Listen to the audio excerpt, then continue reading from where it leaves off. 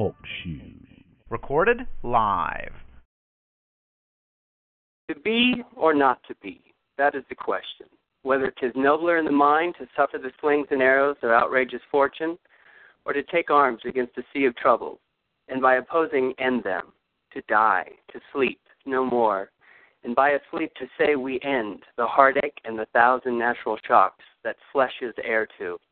'Tis a consummation devoutly to be wished, to die, to sleep, perchance to dream. Aye, there's the rub, for in that sleep of death what dreams may come when we have shuffled off this mortal coil. Welcome all to another week of 42 minutes, this one being episode 13. And again, my usual co-host Will is out on sync assignment, and I'm joined by Alan Abadessa and a very special guest this week, which I will let Alan introduce. Thank you. It's good to be back with you, Doug. And today we have with us Neil Kramer, who I'm just really honored to have with us. He was kind of to contribute to the Sync book and join us today. So, Neil, welcome to the call. Hey, guys. Good to be here. Thanks for inviting me along. Absolutely. Now, Doug, you started this off with a quote about death, and that's because this is the 13th episode, and 13 being Death in the Tarot, correct? This is correct. Yes. So the 13th episode, I think this means that we're talking about death this evening. And this is interesting that usually the show comes to you in the morning, and this episode is coming to you at night. So is the death card, what does that mean? Is it a literal death, or is it a transformation? And that's what the show is doing this week. Absolutely. And that's something we had started to mention the movie Brazil last week. It came up, and the ending of the movie is something Doug and I have discussed as to what actually happens. And wait, before we get into that, should we say, did you... Well, first, I just want to say how much I appreciated your piece in the Sync book, Neil. I thought it was fabulous. You're welcome. Thank you. How did you, Alan, as the editor of the book, how did you get in touch with Neil? How did this happen? I first heard Neil on Red Ice, I guess like 2 years ago, and then I followed some of his work and was just really impressed. And I just I guess it was towards the end when we, as I've mentioned a number of times, the Sync book just sort of snowballed from a very innocent little idea of, hey, what if some of us all wrote 10 pages to snowballing into a real something. And when we decided to expand the book and a little bit more towards the end, I just reached out to Neil and asked him if he would contribute one of his, he writes wonderful essays on his website, that's neilkramer.com, and I asked him if he would be willing to contribute one of those essays to our book, and he said yes. Great. Now, the reason I mentioned Brazil is because one of the first times I heard Neil speak was in a Red Ice episode where the sort of topic was the movie Brazil, or he used that as a launching point, and I thought maybe Neil would want to speak to that a little bit of how, and a few things, essentially maybe we can get to the ending of the story of do we escape, what is quote-unquote escape, death in the Tarot also being change, what is the true transformative process, but also maybe a little bit of where I'd really like you to start. I think many in synchronicity who have come to really study synchronicity got into it and through what Neil calls a dark unveiling. And I was wondering if, Neil, if you would introduce that aspect a little bit to start us off. Sure. Yeah. I mean, the dark unveiling, I presented various models and ways of thinking about the world over the past 5, 6, 7 years. And one of the stages in one's personal awakening process, if I can use that rather grand word, or expanding consciousness, or whatever you want to call it, one of those stages is undoubtedly an unveiling stage where, as you begin to realize that there is more to life than the mainstream consensus reality tunnel suggests there is, one of the most intriguing aspects of that initially is the dark unveiling. That is the sort of shadow side, which is, to some degree, alchemically speaking, a reflection of what's inside us. But it means conspiracy to most people. But as you begin to push through that, you realize that it is a very archetypal shadow, as Jung might describe it, in that it's everything that is unconscious in the world. That does mean all the kind of psyops and destructive events and unpleasantness around the world. And people get drawn into looking at the sort of David Icke and Alex Jones territory and realize that a lot of this stuff is real. It's not really open to sort of debate and whether it's actual or not anymore. I think with any sort of degree of personal study, which, there's quite a lot of that required, you soon come to the conclusion that there is a sort of cabal of people going around trying to steer events. And what I have found is that group of people, rather than it just being like the Illuminati or the New World Order or some kind of slightly superficial layer, is really what I would describe as the empire, which is one empire, which is unceasing really since about 8,000 years ago at minimum. And so there's always been the empire, and it was Egyptian and Roman and Mongol and British and American, and it's all the same thing. And when you look at the dark unveiling of life, whatever level you go to and however deeply you want to penetrate that, what you're really doing is you are investigating the sort of forensic trail of the empire and how it's moved through human society over the millennia. And you come to a point where you realize that not only is it actual and it has veracity, as I say, but it's also something that is very old. And I think a lot of pure conspiracy researchers kind of neglect to go into that in any great detail. And a few people may say, oh yeah, there's Sumerian aspects and, off-world aspects and so on, but they don't really go into it. And I think that even looking at the modern sort of mediaplex, which I know is quite a heavy feature of synchro-mystic study, if you like, you can start to see the sort of little tentacles of the empire, and it is very fascinating. But the real juice of it, the real value of it, is that there comes a point where you realize that it's actually an aspect of yourself, and it's actually a reflection of consciousness.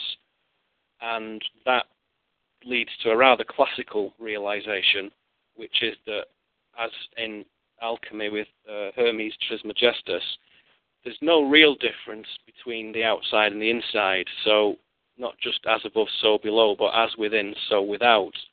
So the wise student realizes that those dark unveilings really are a reflection of what's inside. And that's the value of it. And the transformative aspect is once you realize that, you don't get hung up in this kind of negative vortex where you just think, well, all is lost and the empire's kind of supremely powerful and there's very little we can do and we're all kind of in a bit of a up the creek without a paddle situation. It's not like that.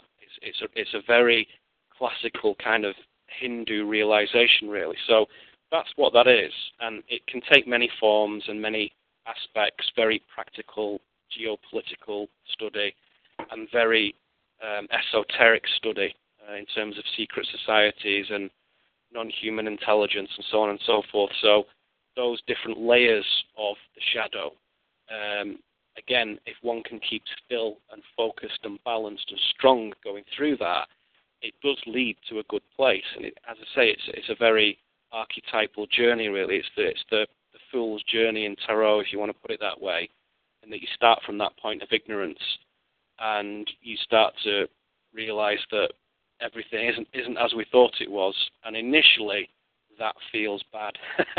But after a little while, after a little study and a little kind of soul searching, you start to get the attainment, the conscious attainment that is actually part of your own journey, not just stuff out there on the platform of the world that's happening and you're looking at it. It's actually part of you, I think that's the spiritual value to it.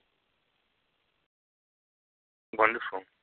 So then, does the individual transform the empire by transforming themselves, or is that irrelevant? The empire is always going to be the empire, and the individual needs to go on their journey and break through. Yeah, that's the key question, isn't it? I think that brings one to the very deep and important topic of free will.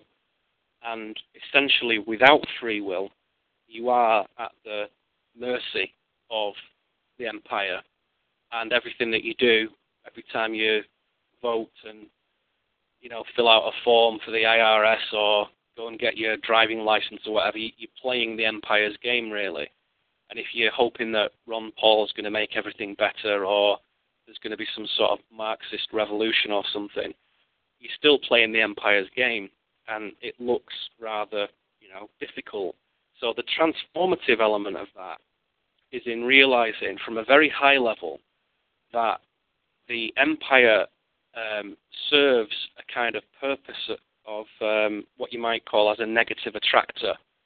So it pushes out the polarity of conflict to a point where it creates change, it accelerates change.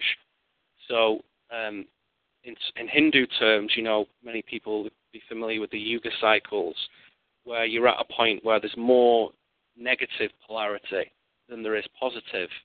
So from a human face on the map type perspective, that looks a bit bleak, and you might think, well, it might be nice to live in a time where it's very positive, the golden age or whatever. But actually, it's where that Kali Yuga cycle completes, where you reach optimum negative polarity, that you also reach optimal potential for change. So really, it's kind of like a game in that even the empire is playing that game as well. And strictly speaking, there are no good guys and bad guys. But again, that's a transpersonal view. And, if you get in a boot in your face and your teeth knocked out, you do well to keep that view in mind, of course. So if you're right up against the edges and you feel that abrasion, then you quickly forget that. But if you can create a space for contemplation, and you can zoom out from your own personal affairs for a moment, then you begin to see that this empire, the only thing that's unusual about it is that it's kind of plugged in to Maya, the illusion of form. And what was designed as a teaching mechanism, i.e. to penetrate the illusion of form, has been sort of hijacked a little bit. And that Maya construct, which I call the distortion, has become very inorganic. So a few thousand years ago, I think it was very natural. And now it isn't. It's very synthetic, and it's very much conditioned and programmed and constructed and so on. And yet again, although that seems a little bit kind of cynical point of view, it actually has the overall effect of increasing one's potential for realization and attainment and growth and awakening and enlightening and illumination and all that stuff. So, it's kind of like the Empire in the Star Wars movies. When it gets really big and really mighty and really powerful and all looks lost, suddenly there is the greatest potential for the new paradigm to break through. And that cycle is an old one, and it happens every 25,000 years, we could say. And I think we're coming to that point again where new paradigms are beginning to surface, and they're there now. It's not some magic switch that gets thrown. They are there now. But you can't see it when you're completely immersed in the distortion. You have to get out into organic, true reality, and that is a process of conscious purification, which is what my work is about, really. And I have a book coming out in the spring, and that's what that is about, to say, let's understand what the distortion is, let's understand the systems of control. Now, get that out of the way, and then we can realize that is a kind of springboard for something pretty exciting, actually. So I have a very optimistic view of it. That sounded like a small dinosaur in the background then. What was that? Right. Sorry. It's cute, Velociraptor, yeah. One of the things we talked about last week is the idea of, so when you talk about things like this, you end up abstracting things, and then this leads to the idea of like a sync rapture, where when you do transform, you know, where do you find yourself at the end of that? Is it you're just pure light fluttering around in you know, a blissful tree, or is it, you know, how do you view that? Do you view it more that sounds pretty good to me, actually. Yeah, I'd go with that. No, I think. I mean, are we very food and, you know, scratching around in the dirt at the end of this? Yeah. No, I get what you're saying. I think that's a very sort of binary way of looking at it, that you're either in the 3D platform or you're off it. And that leads into the notion of how the architecture of this place hangs together. And for me, the way I consider that, the way I view that, is to say that there are different densities of being, rather than saying dimensions, which can lead us into thinking very spatially. We could say that there are different densities of being. So let us say, for example, that a gas or a liquid is a first density consciousness, and you know, a wolf or an eagle is a second density consciousness, and a human being is a third density consciousness. And I propose a model where there are 7 levels of this, and it could be 9 or 11 or 13, but it's kind of like chakras or whatever. You can collapse it down into 7 key areas. And I think the game, really, of consciousness is to move from the first density to the 7th density and go through that growth process. And all the time, it's a process of distillation and refinement and purification. And you can't really proceed until you've learned the lessons that have dominion in your density. So what transition means, which is obviously represented by 2012 in many people's minds, that transition reflects a movement of consciousness where there is, for the first time in a long time, a number of conscious beings who are Homo sapien, who are beginning to shift to 4th density consciousness. So it's a gear shift, it's a movement. It's not an absolute way you just blip into being a light being. You move to a different stage of being, a different kind of ultra-terrestrial existence, which again is totally organic, totally natural, happens all over the universe. But in our little quadrant here, it's not happened before. It's novel. And I think that's what the change is, because the old paradigms that are anchored into 3rd density being can't really move forward with that, because it's very much about possession, and it's very much about form. And if you're into those 2 things, although that might have been appropriate at one time, it's starting to become not appropriate anymore.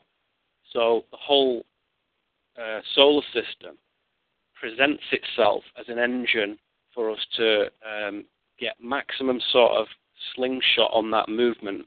And you can see it everywhere. And of course, I don't need to tell you guys that particularly in the media, you can see that coherence, that super coherence, as Irvin Laszlo calls it, formed in where there's any sort of complexity.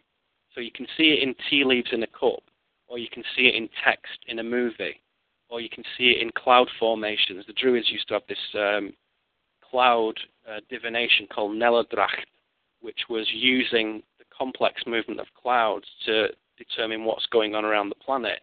And any sufficiently complex system, even the lines on your hand, can be used to do that.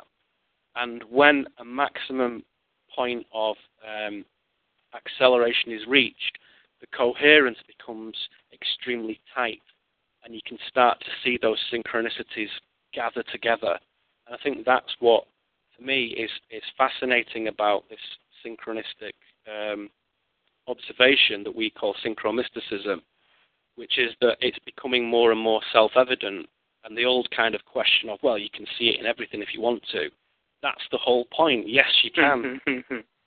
And that's what's most fascinating about it, that rather than being in a a universe where one struggles to find meaning. It's quite the opposite. We're actually in one that is absolutely saturated in meaning. And all that we do is put our spotlight of consciousness on a particular trail of that, and we describe or articulate a particular journey for that. Yeah, I've been sort of, over the last year, I've been referring to synchromysticism as fractal cartography, sort of mapping out Yeah, I mean, it's, exactly as you said, you can focus in on any point and you're going to notice the same patterns and the same interconnectedness no matter what you choose to be your focal point. And I think it just over and over again sort of reminds me and reassures me that, yes, this universe is completely filled with meaning at every angle. Even the things you thought were meaningless or trivial or inane, even the trash, it's like the things, we started off with the dark unveiling. The pop culture, in a lot of ways, is very dark, but then we find that even within the machinations of this empire, we're finding that same evidence of this fractal, holographic nature that we're all repeating or we're all echoing aspects of each other. Yeah, you do, and definitely the dark aspect of the empire, again, from a high perspective, is a gift, because it's really the universe saying, okay, guys, you're not choosing to look at the shadow inside yourself, so we'll do you a favor. We'll present it in the external circumstances of your world. Then you'll not be able to ignore it anymore. So the whole point of that cycle is that the longer we ignore the shadow and the longer we leave our sort of long overdue rewiring job, the longer we put that off, the harder and more dense that exhibits itself in the outside world. And so, you look at the sort of GOP political race with Romney and Perry and goodness knows who and all these people battling against each other. And it's totally absurd. And it's really kind of dispiriting if you were to believe for one moment that was the best alternative to what politically is happening in America at the moment. And that's a gift, because it says, well, this is how silly it gets when you ignore your own shadow work, when you ignore your own polarity. And, the only thing that's a bit crap about humans is that there's been a tendency for the last few thousand years to not do the inner work. So more and more, I think the smart person is beginning to realize that. And the more ridiculous and crazy and funny outside circumstances get, the more that gifts you the opportunity to say, okay, hang on a second. All right, I'm starting to see this now. This is about growth, isn't it? This is about presenting to you, mirroring to you something that you don't want to look at inside, so it becomes externalized. It becomes projected outwards. But really, the source of that problem starts inside. And so you can't just fiddle about with the outside symptoms. You have to go to where that projection emanates from, and that's from us. No one else, from us. And that's the alchemical aspect of this, because particularly the sort of medieval alchemists and the early Victorian alchemists in Europe, they knew this stuff inside out. This stuff was passed down for generations, and much of it needed to be hidden because the Christian and even the Buddhist religious march in the East and West crushed that knowledge. They didn't want that knowledge in the mainstream, so it became hidden in what we now call secret societies. And those kind of repositories of knowledge are slowly leaking out into the mainstream. And the old laws of this has got to remain absolutely secret and absolutely watertight are changing now, because the rules of the game are changing. Nobody's going to get necessarily the head lopped off anymore, because certainly in the West the religious dominion is much less.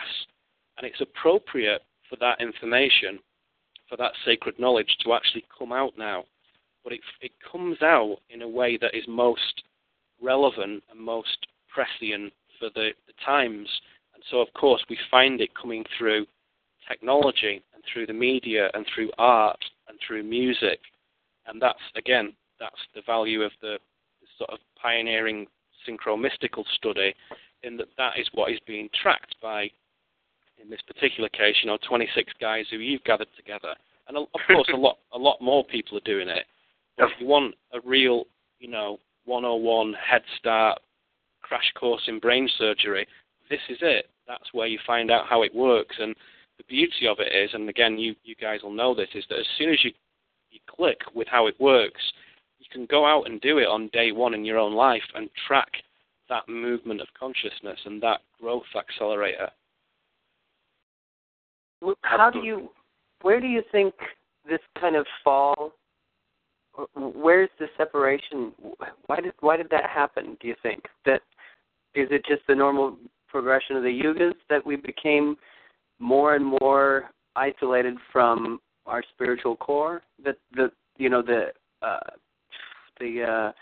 reluctance to do the shadow work that you said. Yeah, good question. That's important. I think there's a personal answer, and there's also a non-personal answer. The personal answer is that when we show up on this planet in the 20th century or the 21st century for newcomers, you show up in a place where there are no tools and there's no education and there's no awareness whatsoever of what the inner work is and what its value is and why indeed we should do it. So if you find yourself being born in Europe or America in particular, there's no productive Protestant purpose at all for doing the inner work. All that matters is that you resource yourself well, and that's the game in the mainstream construct. Resource yourself well, have nice things. That's the game. Right. So at some point, you have to step back from that, even from your own friends and family and colleagues and so on, who are all doing that, and say, hang on a second, there's something wrong with that. I don't think that's what we're supposed to be doing here. So at the personal level, you face the immediate challenge that you don't have any support or knowledge of that whatsoever. And even the guys that, people like ourselves speak to all the time, at some point they've all had to go through that realization and think there's something else going on. There's something not right. It's a bit of a sort of Thomas Anderson moment where you realize there's something wrong, but you're not sure what it is at first. And then you start to study, and then you start to explore, and so on. So the personal answer is that's why, because society is constructed in a way that information and that path is kept from us. Excuse me. The kind of non-personal answer, to some extent, you have to look at the old information and the old records for that if you want to do it in this current state of consciousness. We'll perhaps talk about other ways of doing that later, but if you want to do it in a normal, waking, ordinary state of consciousness, you look to see people who have asked these questions a long time ago and what they said. And for me, one of the primary kind of elegant and most well-articulated cosmologies comes from the kind of early stroke pre-Christian Gnostic scholars and sages who, many of whom wrote that this universe was created really in error, and it was created outside of a male-female point of balance, and the female aspect of the divine kind of separated out, created something that created a being called the demiurge, for those who don't know. And this god then went about, quite innocently in a way, and created a universe, the one that we live in. And although it follows the blueprint of the divine universe, the perfect universe, there's a fundamental error in it, in that it doesn't have the core harmony. And so our experience of that is what we call entropy, in that everything tends towards an ending. And that isn't the divine blueprint. That's what happens when it's created outside of balance. So the primary fall in Gnostic mythology, and mythology we must bring to mind doesn't necessarily mean fiction at all. It means it's a model, it's a way of thinking about the world that may very well be very literal, and that's for the individual to decide. But that model is very useful because it shows us that when the demiurge created, he did it to the blueprint, but he didn't have the male-female harmony. And so we get created from a world that was from the dark feminine shadow, which the ironic result of is that we end up with the dark masculine shadow, and we live in a world run by disturbed men, basically. And that is one description of tracing that root back. And in my discussion of this in an essay earlier this year, or maybe last year, I can't remember. It won't be this year. It was 2010 or 11. You could kind of think of it in that the creator, if you want to think of it in that way, or the divine source, or the underlying architecture, the physics, whatever, knew that this kind of problem had occurred and thought, instead of like reformatting the hard drive and just thinking, oh, well, there was just a fuck up there, so let's get rid of it, he kind of thought, that's interesting. That's really curious what's happened over there. So what I'll do is I'll send in sentient beings who have the perfect algorithm, the perfect male, female, innocent, empowered unity of free will into that corrupted system and see if they can heal it from the inside out. So in Gnostic tracts and in Gnostic teachings, they call them the beautiful or the pure innocent spirits, which just means that there are some beings on earth who came in pure, quite a lot of them, walking around the place, who don't necessarily succumb to the conditioning quite as heavily as everyone else does. And so they spread this kind of awareness. And you could say, well, maybe we know a lot of those people. Maybe it's a lot more common and a lot more normal than we think. And that spreading of illumination, again, is part of a natural process. And as to what that percentage looks like out of 7 billion is anybody's guess.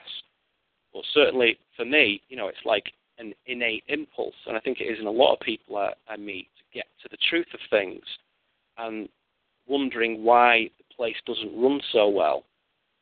Again, if you go to these Nag Hammadi texts and go through them, although you have to kind of filter a lot of this Christian terminology out a little bit, when you get to the underlying message of it and you start to realize what is being said, then this issue that we face now, in 2012, is a very old one.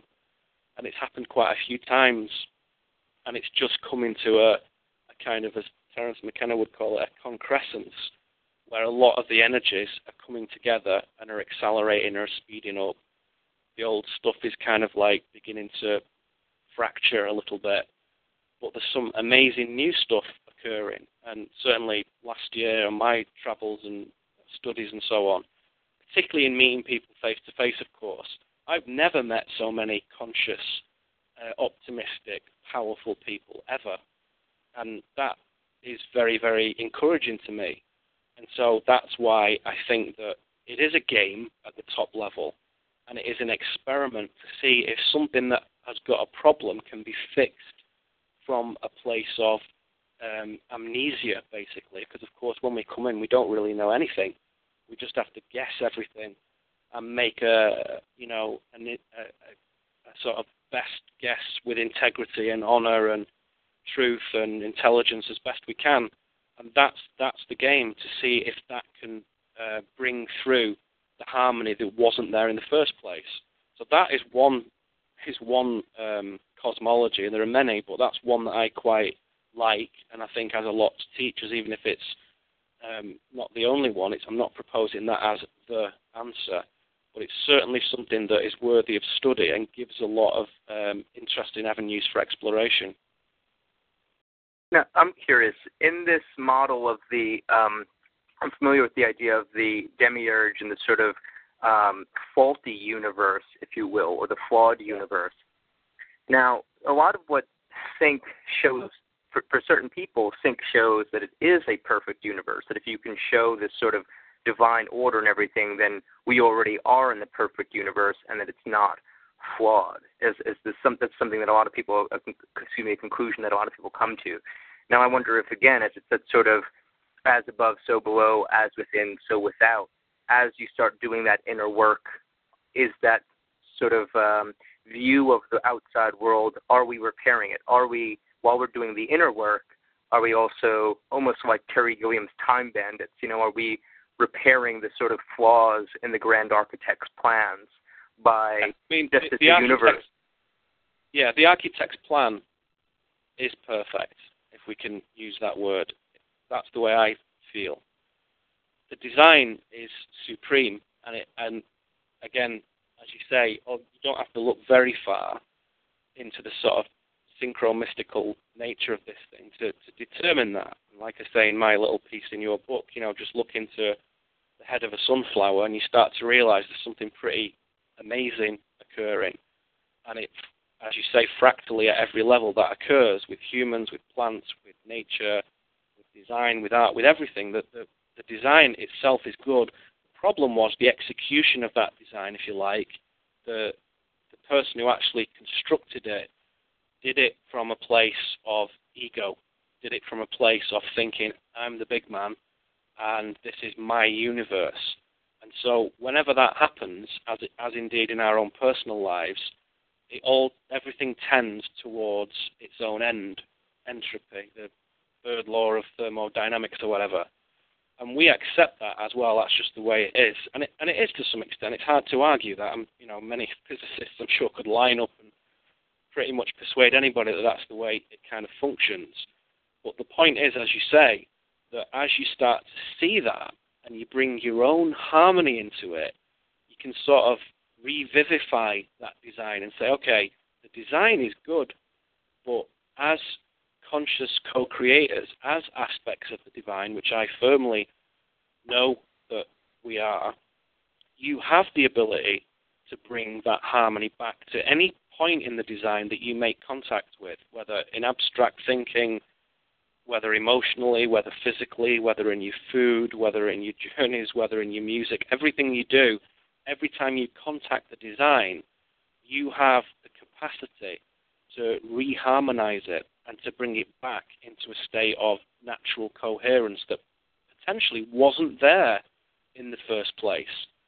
So, yes, you can see the patterns, but the execution of those patterns and the articulation of them only really works from a position of harmony. So that's why it's kind of like always a good result in the end, because you can't really mess that pattern up, because it just fizzles out if it's done from a place of decoherence. If it's done from a place of harmony, it tends towards self-sustaining practice, just like in permaculture or something. It tends to find its own equilibrium, and that's what this is about. It's about reintegrating opposites, bringing light and shadow together, and understanding that the cracks in the world and the weird stuff in the world, that we don't like, is fixable. But no one else is going to come along and do it. The whole point is that we do it in ourselves, and the universe learns from us just as much as we learn from it. Beautifully said. We only have a few minutes left in the live broadcast.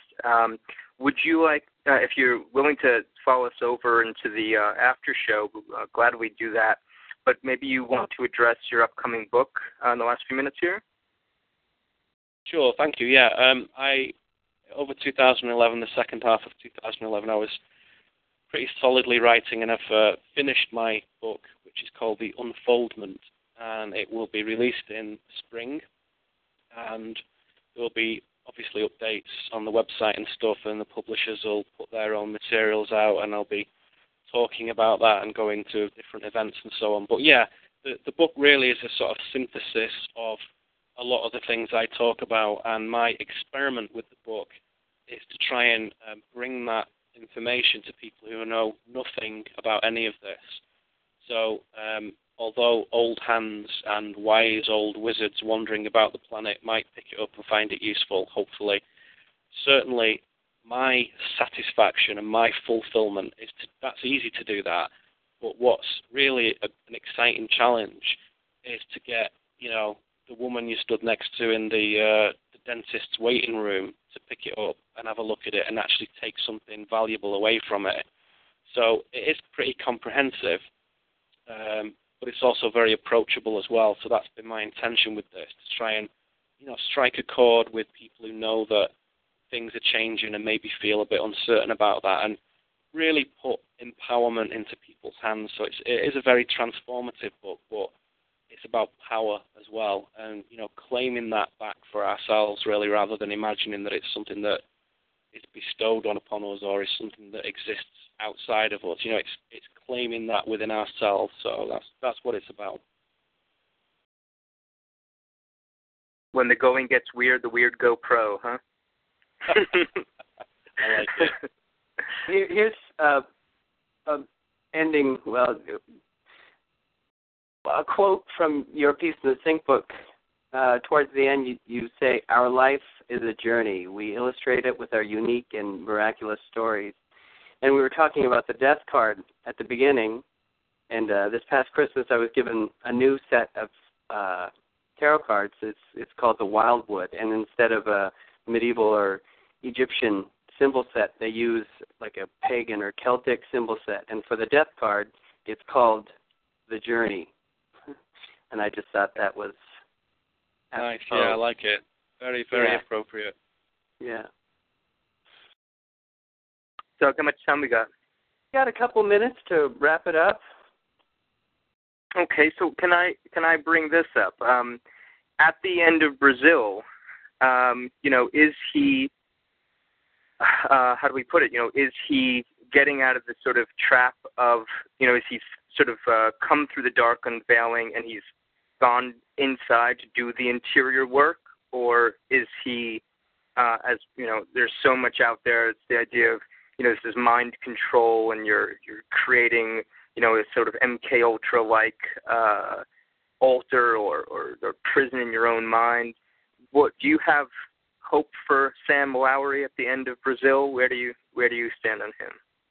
Yeah, I do have hope for him. I think it's reality tunnels. I think from the reality tunnel of Brazil, which is essentially modern day Britain come to life in the real world, that is the reality tunnel, and he's fucked basically. From a different reality tunnel, he's completely understood what's going on around him, and the character played by De Niro is his own hero, and it's only where he loses faith that dissipates, really.